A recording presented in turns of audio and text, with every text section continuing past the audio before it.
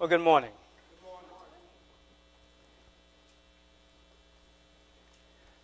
I was teaching, of course, a series entitled Relationship Tune-Ups, and we finished that. We taught one message that was geared towards just everyone realizing that God loves us with an everlasting love. Then we went to our response to God's love for us and to us. We gave you 5 things that men could do that God requires us as men to do as husbands. We went through that. And then we talked about the power of an obedient wife. We covered that. That ended our series. And then I felt led that we needed to talk about the what ifs. What if the relationship is not working? And so the first message in that, which was the week before last, was entitled, You Follow Me. So regardless of what's happening with the other person in the relationship, you follow Christ. I was going to extend it just a little bit, but I decided not to because I asked people for questions, and I got some questions. I have questions myself that I've gained through the years that I could share with you. But as I looked at those questions, we had about 30 or 40 questions. The thing is that they are unique to individuals. They're unique to situations. And we could be going over those, but it's better to go over those with someone who is going through that situation. So I decided to teach on what we can do to be ready for any situation. It really doesn't matter. It really doesn't matter what you're going through. It doesn't matter what your situation is. God has an answer for you. So how do we really tap into how to handle anything that the enemy throws at us? How to handle anything the world throws at us? How to handle anything our flesh or somebody else's flesh throws at us? How do we handle it? That's what I want to cover today. So, today is the first day of spring. Everybody know that, right? Yay, the first day of spring. Doesn't feel like it, does it? But it's the first day now, yesterday felt like the first day of spring, but we praise God for the different seasons of the year. And so I was talking to people who plant flowers and things like that, to sell flowers, sell shrubs and things, and they were telling me about this is a great time of year. This is the time of year to start planting. And, of course, we have things we need to plant out around our sign, and we have things we need to plant at home because we have annuals and things like that. And so I said, well, this is a good time to plant what God has for us. Do you realize that what you plant is going to grow? Do you realize that?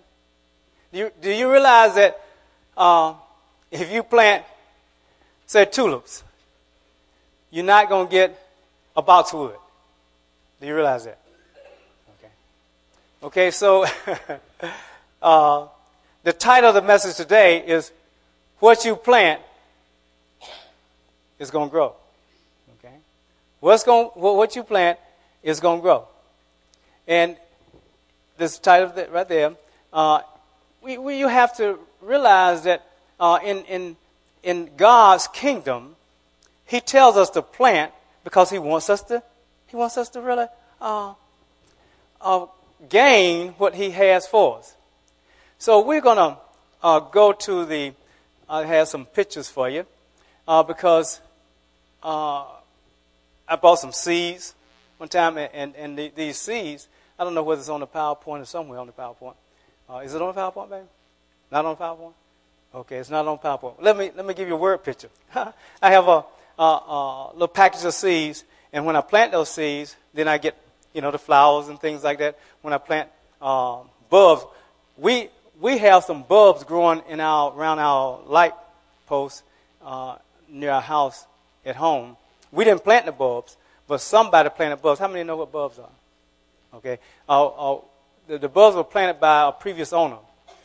We tried to get the things out of the thing because I think they are tulips or something. They're real nice flowers. But the problem is that we didn't want them. And we wanted something else. And every year, it comes up. I don't know where they come from. We dug around. We took up all the bulbs we could find. I mean, there were hundreds of bulbs. How many know that what you plant is going to grow? Okay. Now, the three things that I want you to remember today is that we want to plant our lives in Christ. Okay? We want to plant our lives in Christ. Number two, we want to plant our submission to Christ. Number three, we want to plant really our service. Our service. We want to plant that with Christ. We want to plant our service yoked to Christ, actually.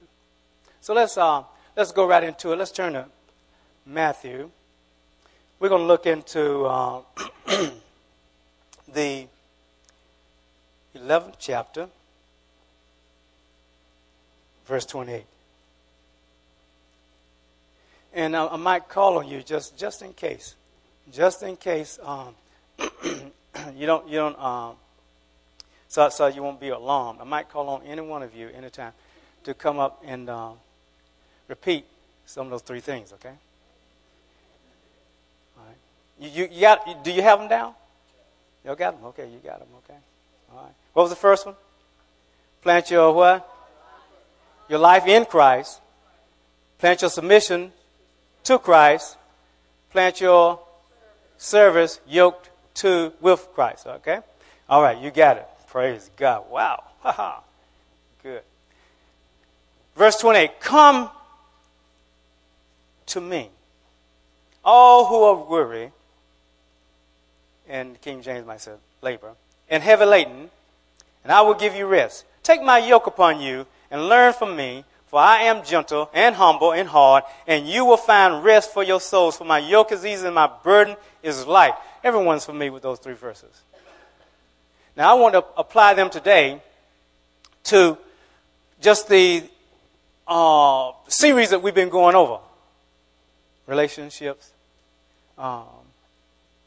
relationship tune-ups, and also how to handle the what-ifs. How to handle the what-ifs. Okay? You're going to be ready for it. Let's start back with verse 28, the first word, come. Come. That's an invitation, isn't it? Come. Come. In Revelations, if you can turn there, it'll be on the screen if you don't have your Bibles, it's okay. Revelations 22, verse 17.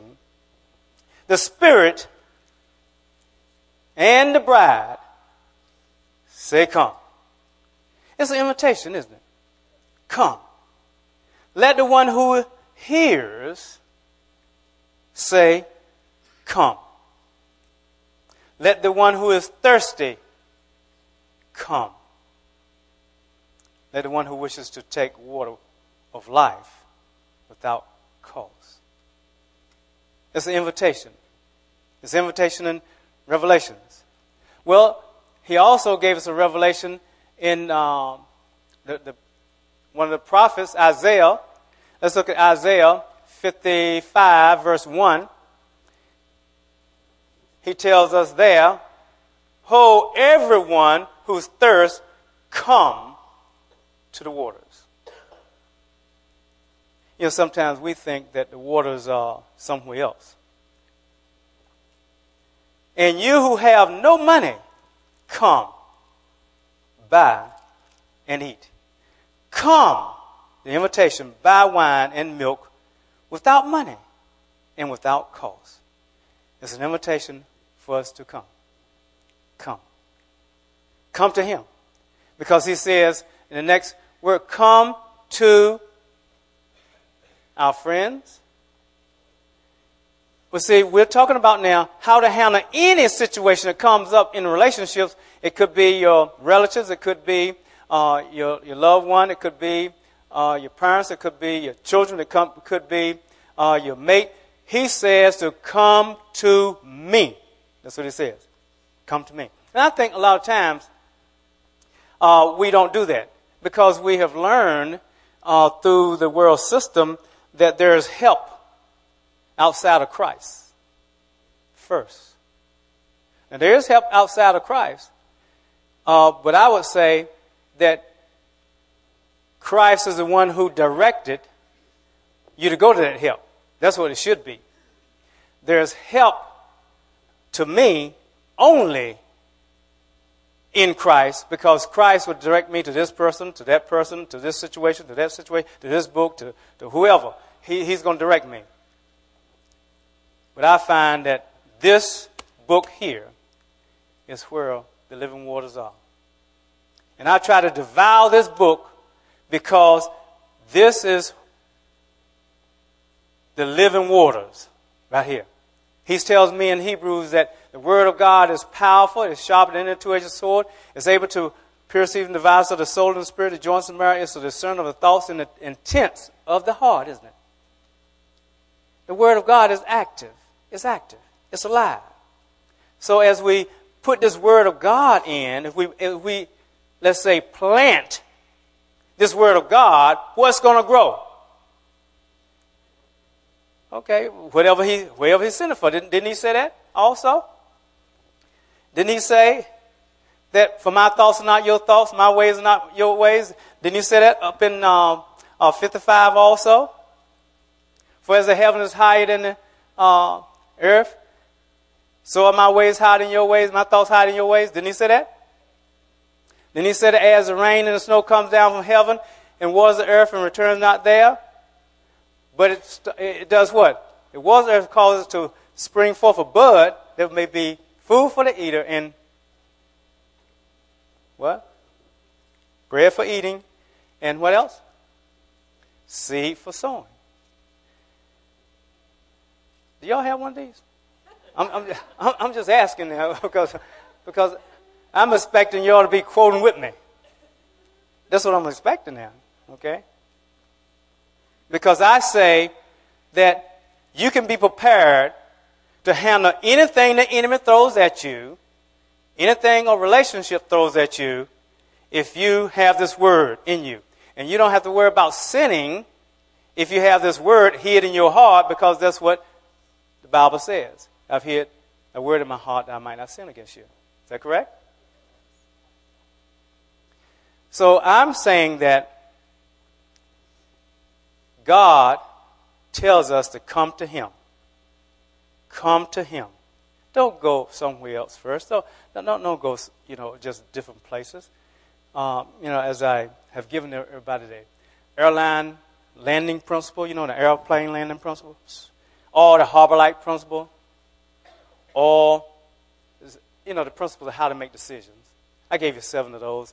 I've given you those through the years, right? I can call on anybody, and you could come up, you've been here, not a guest now, those who've been here at least a year. I can call on any of you, and you could answer. Is that correct? Okay.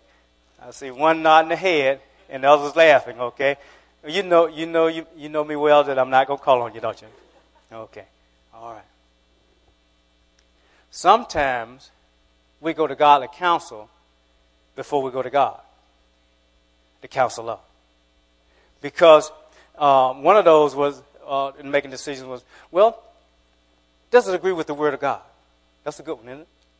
In making decisions. That's a good principle. Does it agree with the Word of God? If it doesn't agree with the Word of God, what are you going to do with it? I'm not going to do that. Okay. Another one was that the Holy Spirit witnesses with our spirit. Is that correct? And the third one was that passed by godly counsel. That's what a lot of times we do first. We pass by our friends, our whoever is a godly counselor. I mean, they are Christian. But sometimes they are not where they're supposed to be. Do you realize that I'm not where I want to be?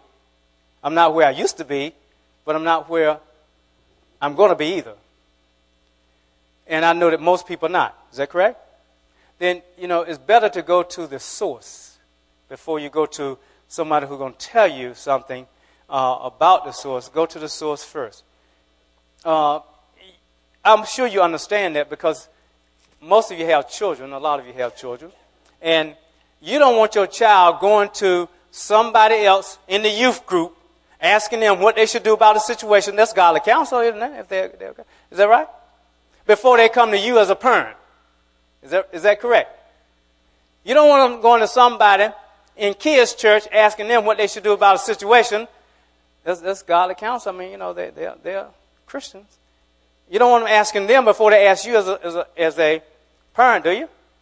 Nor do you want, I don't care if you have children that's 20 years old. You don't want them going asking somebody else, some of their friends, before they ask you. Because that's all that's in the Bible, isn't it? See, now you're not responding. All that's in the Bible, isn't it? Okay. Who asked the young people that grew up with him and gave him some advice, and he wouldn't take the advice of the older people? They called them elders. They were older. They were not position elders, but they were just older. Who was that? Okay, that was Rehoboam, who was the son of Solomon. Okay, he took the advice of the people who grew up with him, and catastrophe, isn't it? Separated the 12 tribes. They're still separated. Still separated to this day because of that going to the wrong person, wrong source. So I'm just telling you how whatever you plant is going to grow. Whatever you plant is going to grow. Also, if you want to be ready for any situation, I don't care what that situation is, all you have to do is devour this word, learn this word, apply this word, and you'll have the answers you need. Let's go back to Matthew chapter 11. We just covered 3 words so far. We got plenty of time. All who are weary and heavy laden.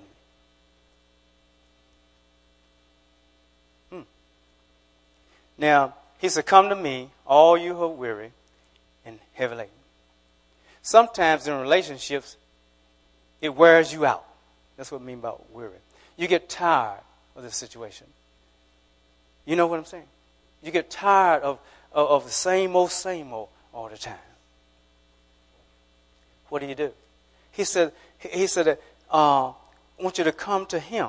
He knows you're weary. He knows you're worn out. He knows you're tired. He knows you've been working hard. Now, the application here, the reason is here is because the Pharisees, they will put heavy burdens on people. Heavy burdens. And if you look at Matthew 23, you'll see that. Verse 1 through 4 says, Jesus spoke to the crowds and to his disciples, saying, the scribes and the Pharisees have seated themselves in the chair of Moses. Therefore, all that they tell you, do and observe. But do not do according to their deeds, for they say things and do not do them. They were hypocrites, in other words. They say something, but they don't do it themselves. They tie up, listen now, they tie up heavy burdens, and lay them on men's shoulders, but they themselves are unwilling to move them with as much as one finger. I mean, like one finger, they're not willing to. See, what the Pharisees used to do, they would get all these laws of Moses, Mosaic laws, and they would put it, say, what does he mean by a Sabbath day journey? I wonder what does he mean. Well, I tell you, let's figure it out. And they'll make a lot of other little laws, and after a while, they got all these burdens they put on the people, and they wouldn't lift them whatsoever. Not whatsoever. They will put, and if you picture, let's say a donkey, if you put a piano on a donkey, he's not going to be carrying a piano. That's a heavy burden. That's a heavy burden. Too heavy for him, see? And that's what they were doing. They were putting things on him that were so heavy. And that's back to 28. It says, you come to me, all who are weary and heavy laden, and I will give you rest. I will give you rest. It's an inner tranquility. It's a calmness. It's a refreshment. Really, some theologians say verse 28 is really speaking of salvation. But I'm applying it to what do we do when we're in these situations, in these relationships, the all what ifs, what do we do? That's what I'm doing that with. Take my yoke upon you. Now let's stop there. A yoke. What does the word yoke mean?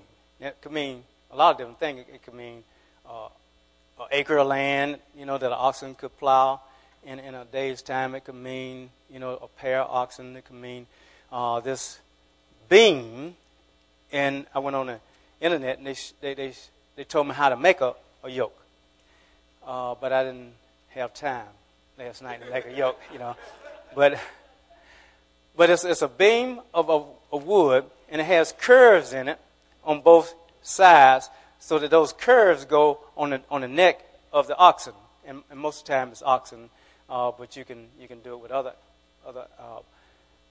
beasts also, but uses oxen. And it has a place to fasten a beam to a wooden pole, and this pole is attached to a cart or whatever, plow, whatever you're doing with the oxen. And how many pairs of oxen did Job have? That's just a thought. That's okay. That's just a thought.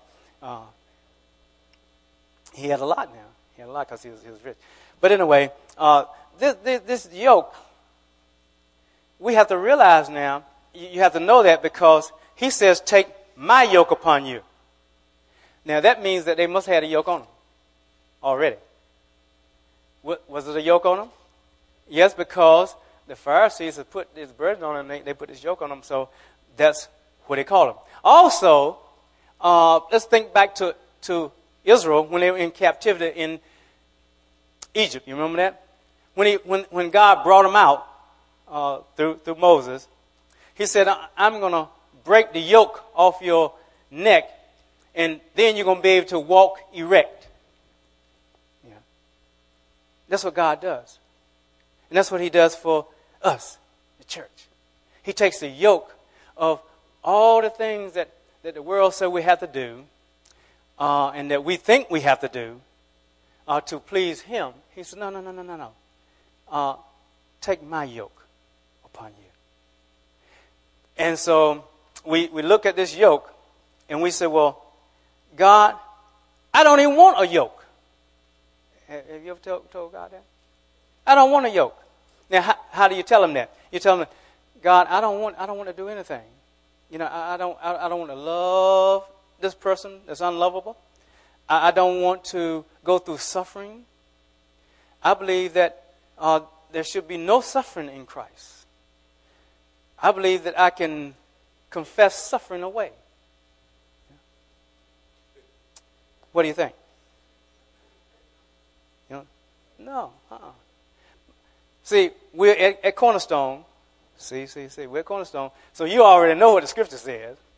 We're called to do what? Suffer. We're called to suffer because he left us an example, didn't he? And we should follow after him. That's found in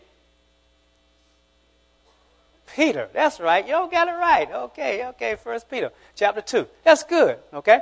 Now, this is very important because, see, what we're talking about here is that you're going to have a yoke anyway. Hear me now. You are going to have a yoke anyway. I'm going to have a yoke anyway. A yoke also is that they are hardships, they are burdens. God didn't say that, hey, I'm going to break this yoke off of you. Just come and walk with me. There will be no more yoke. He didn't say that. He says, take my yoke upon you. That's what he says. So that means that there are going to be some obligations in Christ. When we, come on now, are there? Yeah, there going to be some obligation. When we submit our lives to Christ, we said that that's one of the three things. You have to submit your life to Him. When you submit your life to Him, then there are going to be some obligations. There are going to be some burdens. There are going to be some things that He's going to expect us to do. Do you hear what I'm saying? And so, I don't want to do anything. Do you? I don't want no burdens. I don't want any obligations. Do you? I know you do.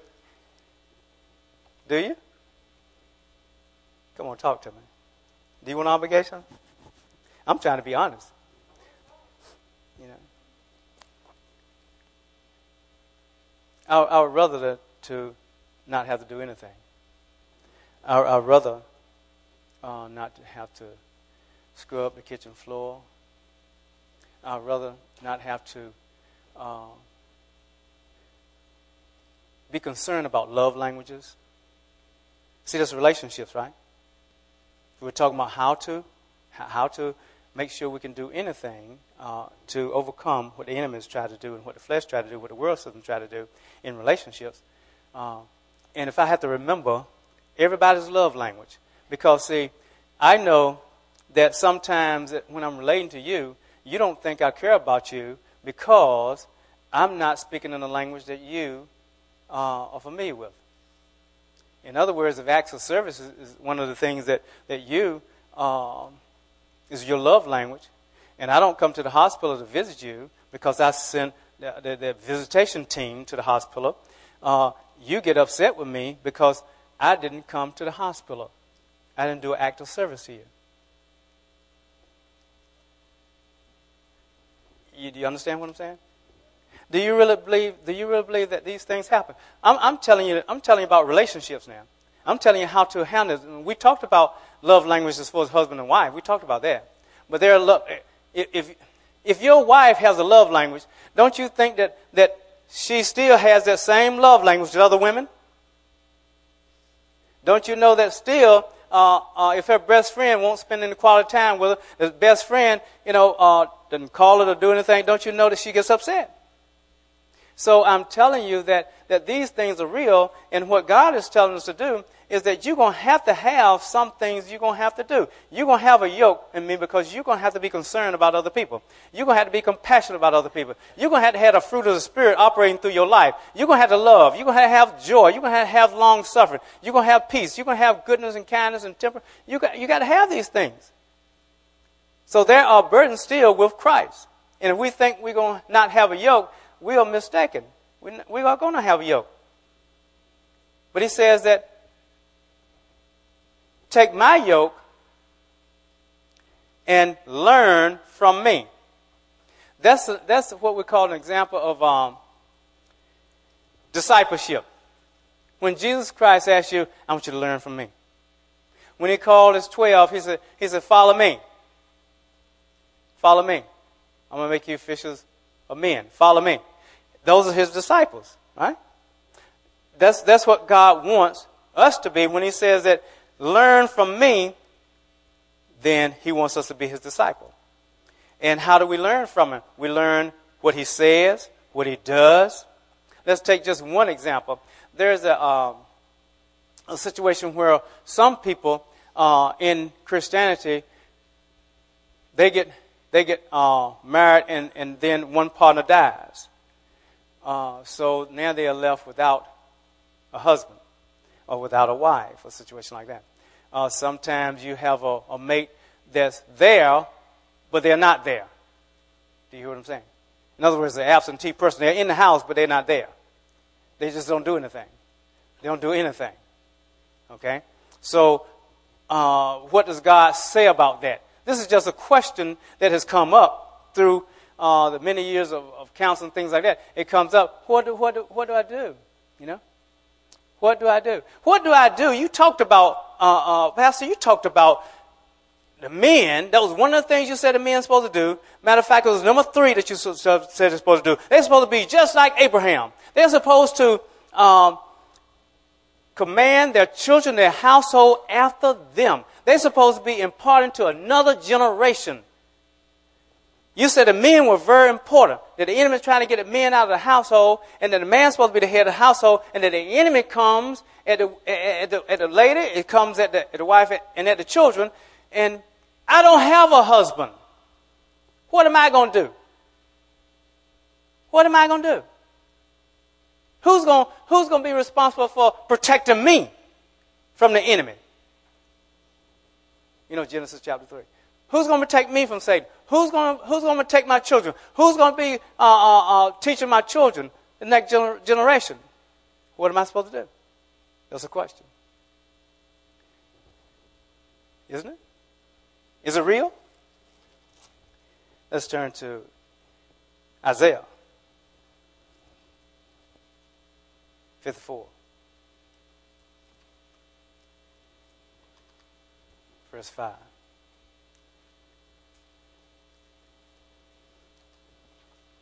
Plant your submission to Christ. Plant your submission to Christ. The Word of God. We planted our life with Christ. We're saved.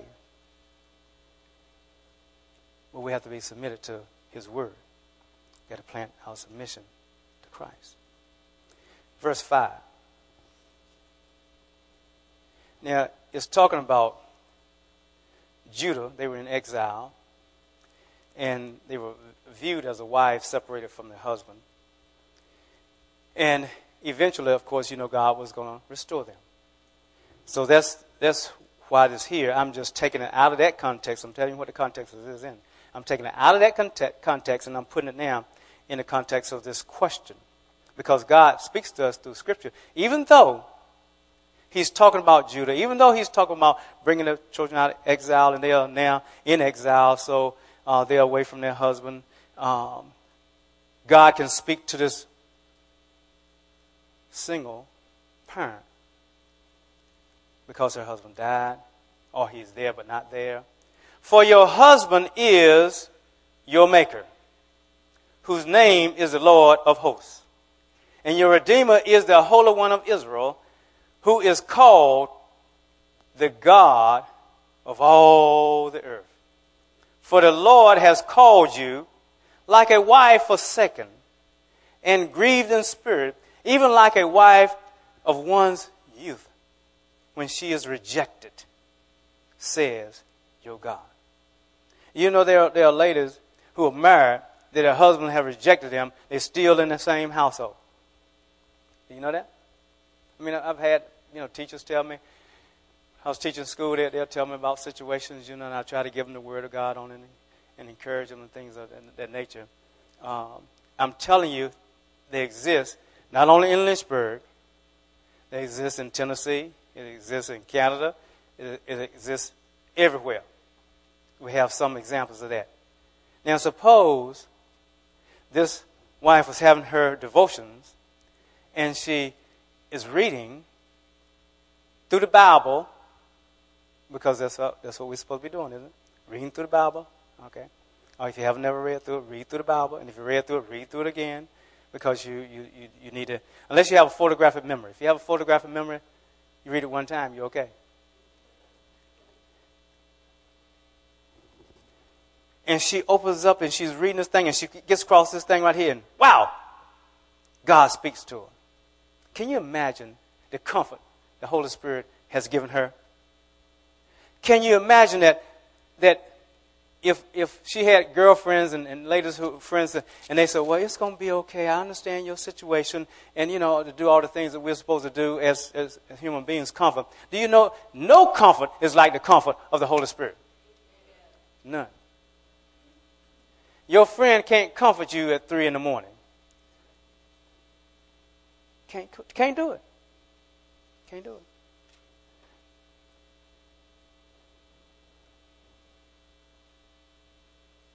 but God can. This is just an example of what I'm trying to tell you, is that we have to take his yoke upon us and then learn from him. It's a call to discipleship. It's a call that, God, I want to devour your word because I know you're going to speak to me. Also, I know that I need to be able to point somebody to you. I need to tell them that, hey, you need to plant your life in Jesus Christ. You need to plant your submission to Jesus Christ, because what's going to grow is just fruit. I mean fruit. It's going to grow. Let's look at John. Let's go to the Gospel of John. Let's look in chapter 15. And let's look in verse 5. I say that, praise God, if I have to have a yoke, I want to be yoked to Jesus Christ. That's what I want to be yoked to. Do you realize you're going to wear a yoke anyway? You can wear one anyway. So you better come to the one, your maker, who loves you with an everlasting love. Never leave you, never forsake you. Verse 5 says that I am the vine, you are the branches. He who abides in me and I in him. See, we've already planted our life in him. The Holy Spirit, who's God, is in us. He bears much fruit. Apart from me, you can do nothing. You can do nothing. If you're yoked to the world, you're not going to be doing anything. You're not going to be doing a thing. And if you're not saved, automatically you're yoked to the devil. That's in 1 John. Okay? So I'm telling you that we need to be excited about being yoked to Jesus Christ. We need to be excited because apart from him, we can do nothing. So if you can picture two oxen, and they are the yoke is to make sure they pull the burden evenly, okay, and they get it done without a lot of effort on one particular animal. And so when we are yoked to Christ, oh my God, we are plowing with Jesus Christ. We are pulling with him. And you know as well as I know, he's going to be pulling most of the load. You know that? He's going to be pulling most of the load. I don't want to get too far ahead of myself. Now, as you are doing that, if you look over in the next chapter, 14, verse 27, you probably won't even have to turn your page. When you're yoked to Christ, what happens is that you have peace. So even though you got a heavy burden, even though you have problems in this relationship, whether it be your coworker, whether it be an in-law, I don't care who it is, even though you have situations coming up, God says that if you come to me, if you are yoked with me, if you learn of me, I'm gonna feed you by the Holy Spirit, and we're gonna walk through this thing together, and you will have peace, and you will be fruitful, because he says so. You're gonna bear much fruit, and so therefore he said, "Peace I leave with you, my peace I give you, not the peace as the world gives you," because see, the world gives you peace that everything has to be everything got to be hunky-dory. Everything got to be peaches and cream. Everything got to be good. If I have a good day, a good hair day, then I can have peace.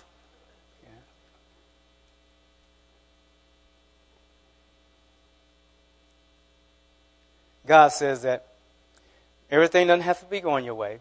It can be turmoil. It can be everything going on that's contrary to what you have read supposed to be going on and that you want to be going on, but you can have peace because you're yoked to me. That excites me. You remember the song, "It Is Well With My Soul"? And that song was written by somebody who's lost loved ones. Is that correct? but it was well with his soul. How can it be well with your soul if you have lost loved ones? How can it be well with your soul? Because you're yoked to Christ. Christ, you got the comforter inside of you. You all are walking this thing out together. And your peace is not because everything is going well. Your peace is in him. It's his peace. So if it's his peace and he's in me, it becomes my peace. Number one was you need to plant your life in Christ. Is that correct? Number two, you need to plant your submission to Christ. And number three, you need to plant your service yoked with Christ. Yoked with Christ. Let's look at it let's go back to Matthew 11, and we are on 29. For I am gentle and humble in heart, and you will find rest for your souls. You'll find rest for your souls. Oh my goodness. You see, he's gentle. It's like a yoke on your neck, but he puts like love between the yoke and your neck. And so you don't even feel it. You're pulling a load, but it doesn't seem like you're working hard. Because the last verse says, for my yoke is easy and my burden is light. So my obligations and the things that I have to do, they're easy. We don't have the Pharisees to tell us, oh, you got to do this, you got to do that, you got to do this, you got to do this. He boils this thing down. All you have to do is do one thing. Love others just like I've loved you. That's all. Let's forget about these, all this stuff you have to do. Just do one thing. One thing. And then I'm going to help you do that. If you would just rest in me, I'm going to walk you through this love walk. I'm going to walk you through it. And doesn't he do it? He does it. He does it. But we have to stay now yoked to him. We have to stay in him, because when we want to jump out of the cart, it gets rough. It gets rough. We get in the flesh, don't we? How many have been in the flesh with me? Okay, 3 or 4 of us. Okay. Okay. The rest of y'all in the flesh anyway. Already, because you lied. See? Find rest for your souls. Rest for your souls. Oh my goodness. Great rest is in Hebrews. Oh my goodness gracious. Chapter 4. Oh, that's the rest chapter there. Oh my goodness. Let's look at verse 1 of Hebrews chapter 4. It says, therefore, let us fear if while a promise remaining of entering his rest, any one of you may seem to have come short of it. For indeed we have had good news preached to us, just as they also, but the word they heard did not profit them, because it was not united by faith in those who heard. For we who have believed, enter that rest. Just as he said, as I swore in my wrath, they will not enter my rest, although his works were finished from the foundation of the world. Do you know his works were finished from the foundation of the world? He says, it's finished. It's done. It's done. 6 days, done. And everything is good. It's done. And all we have to do is plant our lives in him. All we have to do is plant our submission to him.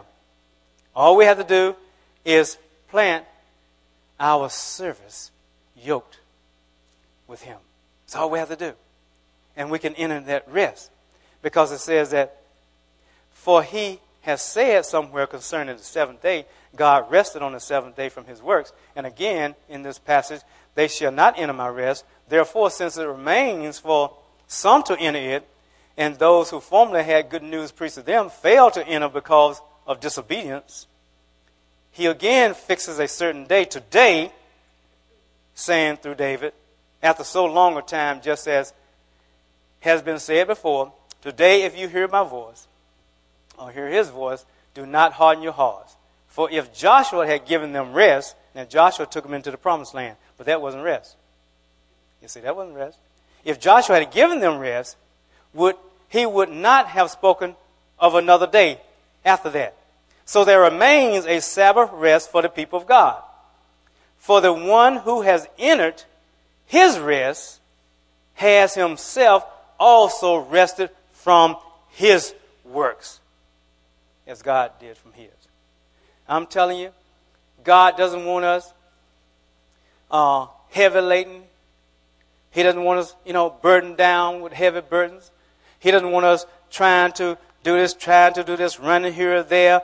Don't have time to get in his word. Don't have time to worship him. Don't have time to pray. Don't have time to get in the word and just confess the word of God. In other words, agree with the word of God. Underline something that has to do with some of your situations, some of your challenges. Underline those things and say, God, I get angry too much. And I get in the flesh when I get angry.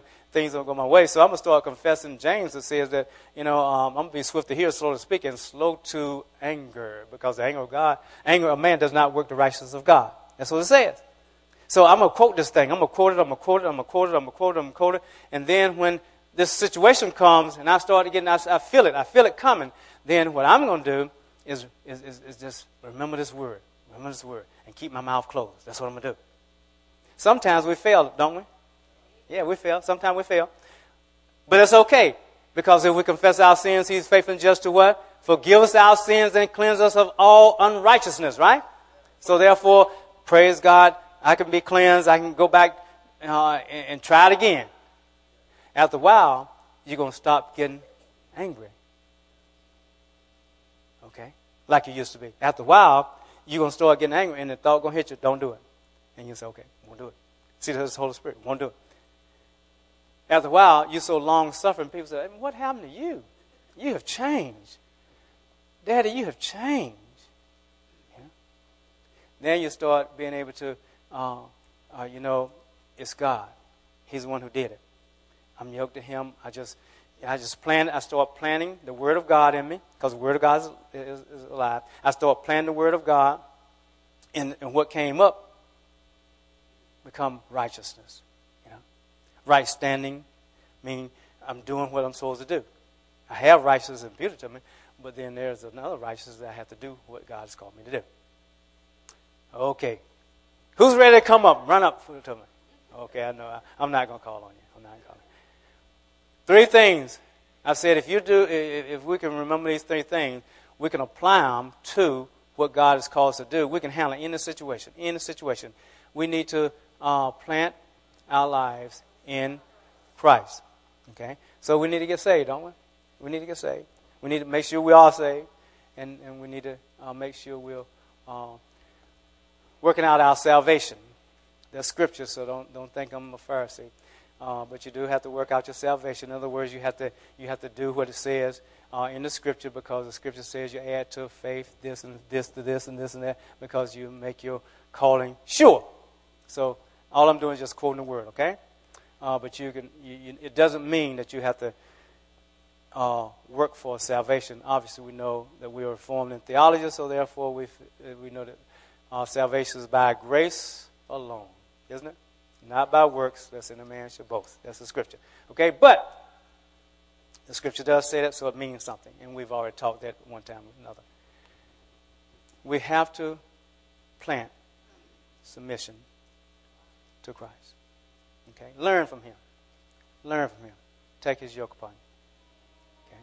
And we need to plant our service yoked. Okay? Yoked with Christ. So we want to be yoked with Christ. And as we're doing that, all I'm speaking of is that the Word of God, Jesus is a Word, isn't it? You get in this Word, you devour this Word. Don't let anybody tell you that you can go without being in this word. Don't you let anybody tell you that, because they are deceiving you. This word is very important, and this word has to be a part of your life. Okay? It has to be. And I think if we remember those things, I don't care what situation comes up. Somebody can ask you, here's a question: should my daughter wants to date, and I want to say, okay, I want to ask this young man, what's your intentions? Is it to marry my daughter? Well, I'm only 16, should my daughter hold hands with him? That's a question that you can ask with your kid. Should I hold hands? Because the scripture says in 1 Corinthians, I think it's chapter 7, says, do not touch a woman because of all the immoralities in the world. Don't even touch a woman. Okay. You got to know, and I've been teaching you all along, you have to know the scripture in proper context, don't you? Okay. You know that scripture does not mean that I can't say, right? Is that right? Because after a while we'll be like a Pharisee, won't we? Right? We try to take what that says, don't know the meaning, and make up a meaning for it. Okay? So somebody tap, in the youth group, they tap a girl on the shoulder, and she go home and say, Daddy, that fella touched me. He did. And you go get your out of your gun case, you get your gun. Where did he touch you? Where did he touch you? On my shoulder. These are just questions. Now, the scripture answers all those questions, doesn't it? See, that's why I didn't want to go over all the questions that possibly could be, because those are questions that some people ask. What age should my son be before he goes out and takes a girl on group date? He's coming to pick up, but they're going to come in as a group. All those things. Should they date or should they court? What happens if this person, like a person from, I was in Uganda, and I was asked this question. They could marry more than one person. They had more than one wives. And in Africa, in that part, during that time of year, this is back in the 80s, and they said, well, what do I do? You've been teaching me about the Word of God, and you said that you're supposed to have one wife. What am I going to do? I have three. And it's legal in Africa. What did I do? These are questions, aren't they? These are questions. And so, but do you know that the Holy Spirit is going to show you? He will show you. See, I don't have to answer all those things. All I had to do is just say, hey, go to the counselor, the capital C. Go to him. Be yoked with him, and you will find the answers. Okay? Let's stand. Thank you, Father. Praise your name. If there's anyone here that you haven't given your life to Christ, today is the day of salvation. That was the first one, is to plant your life in Christ. God's arms are open. Jesus says, come. The Holy Spirit says, come. The bride says, come. Come. Let's bow our heads. Anybody here that haven't given your life to Christ, just raise your hand and put it back down. And I'll see the hand and I will pray for you. Anybody like that? If there is anyone here that you say, I've given my life to Christ, but I just haven't been living for him. You've been talking about the Word of God. I don't get in the Word of God. I just haven't been doing it because I'm just doing my own thing. And I want to come back to my Savior. Come back to the one who I made covenant with. I want to give him, I gave my life to him, so I want to rededicate my life to him. If that's you, just raise your hand and put it back down. I'll see the hand and I'll pray for you. Anybody like that? Okay.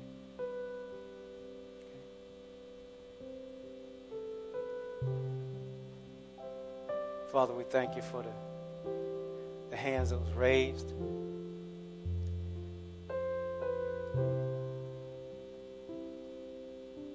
Would the prayer team come up?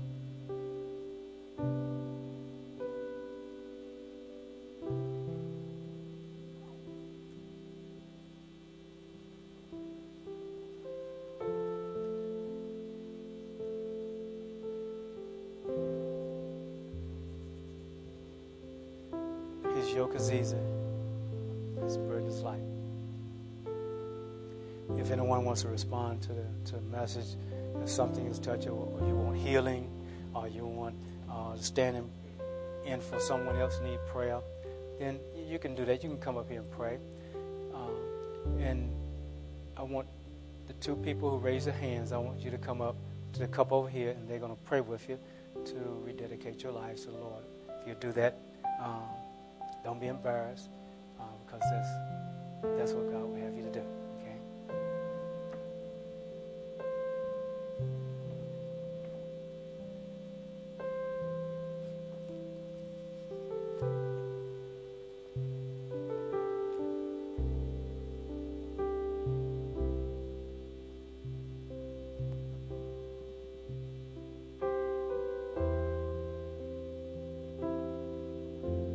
Someone has boils on an extremity, I want you to come up and get prayed for also. Okay?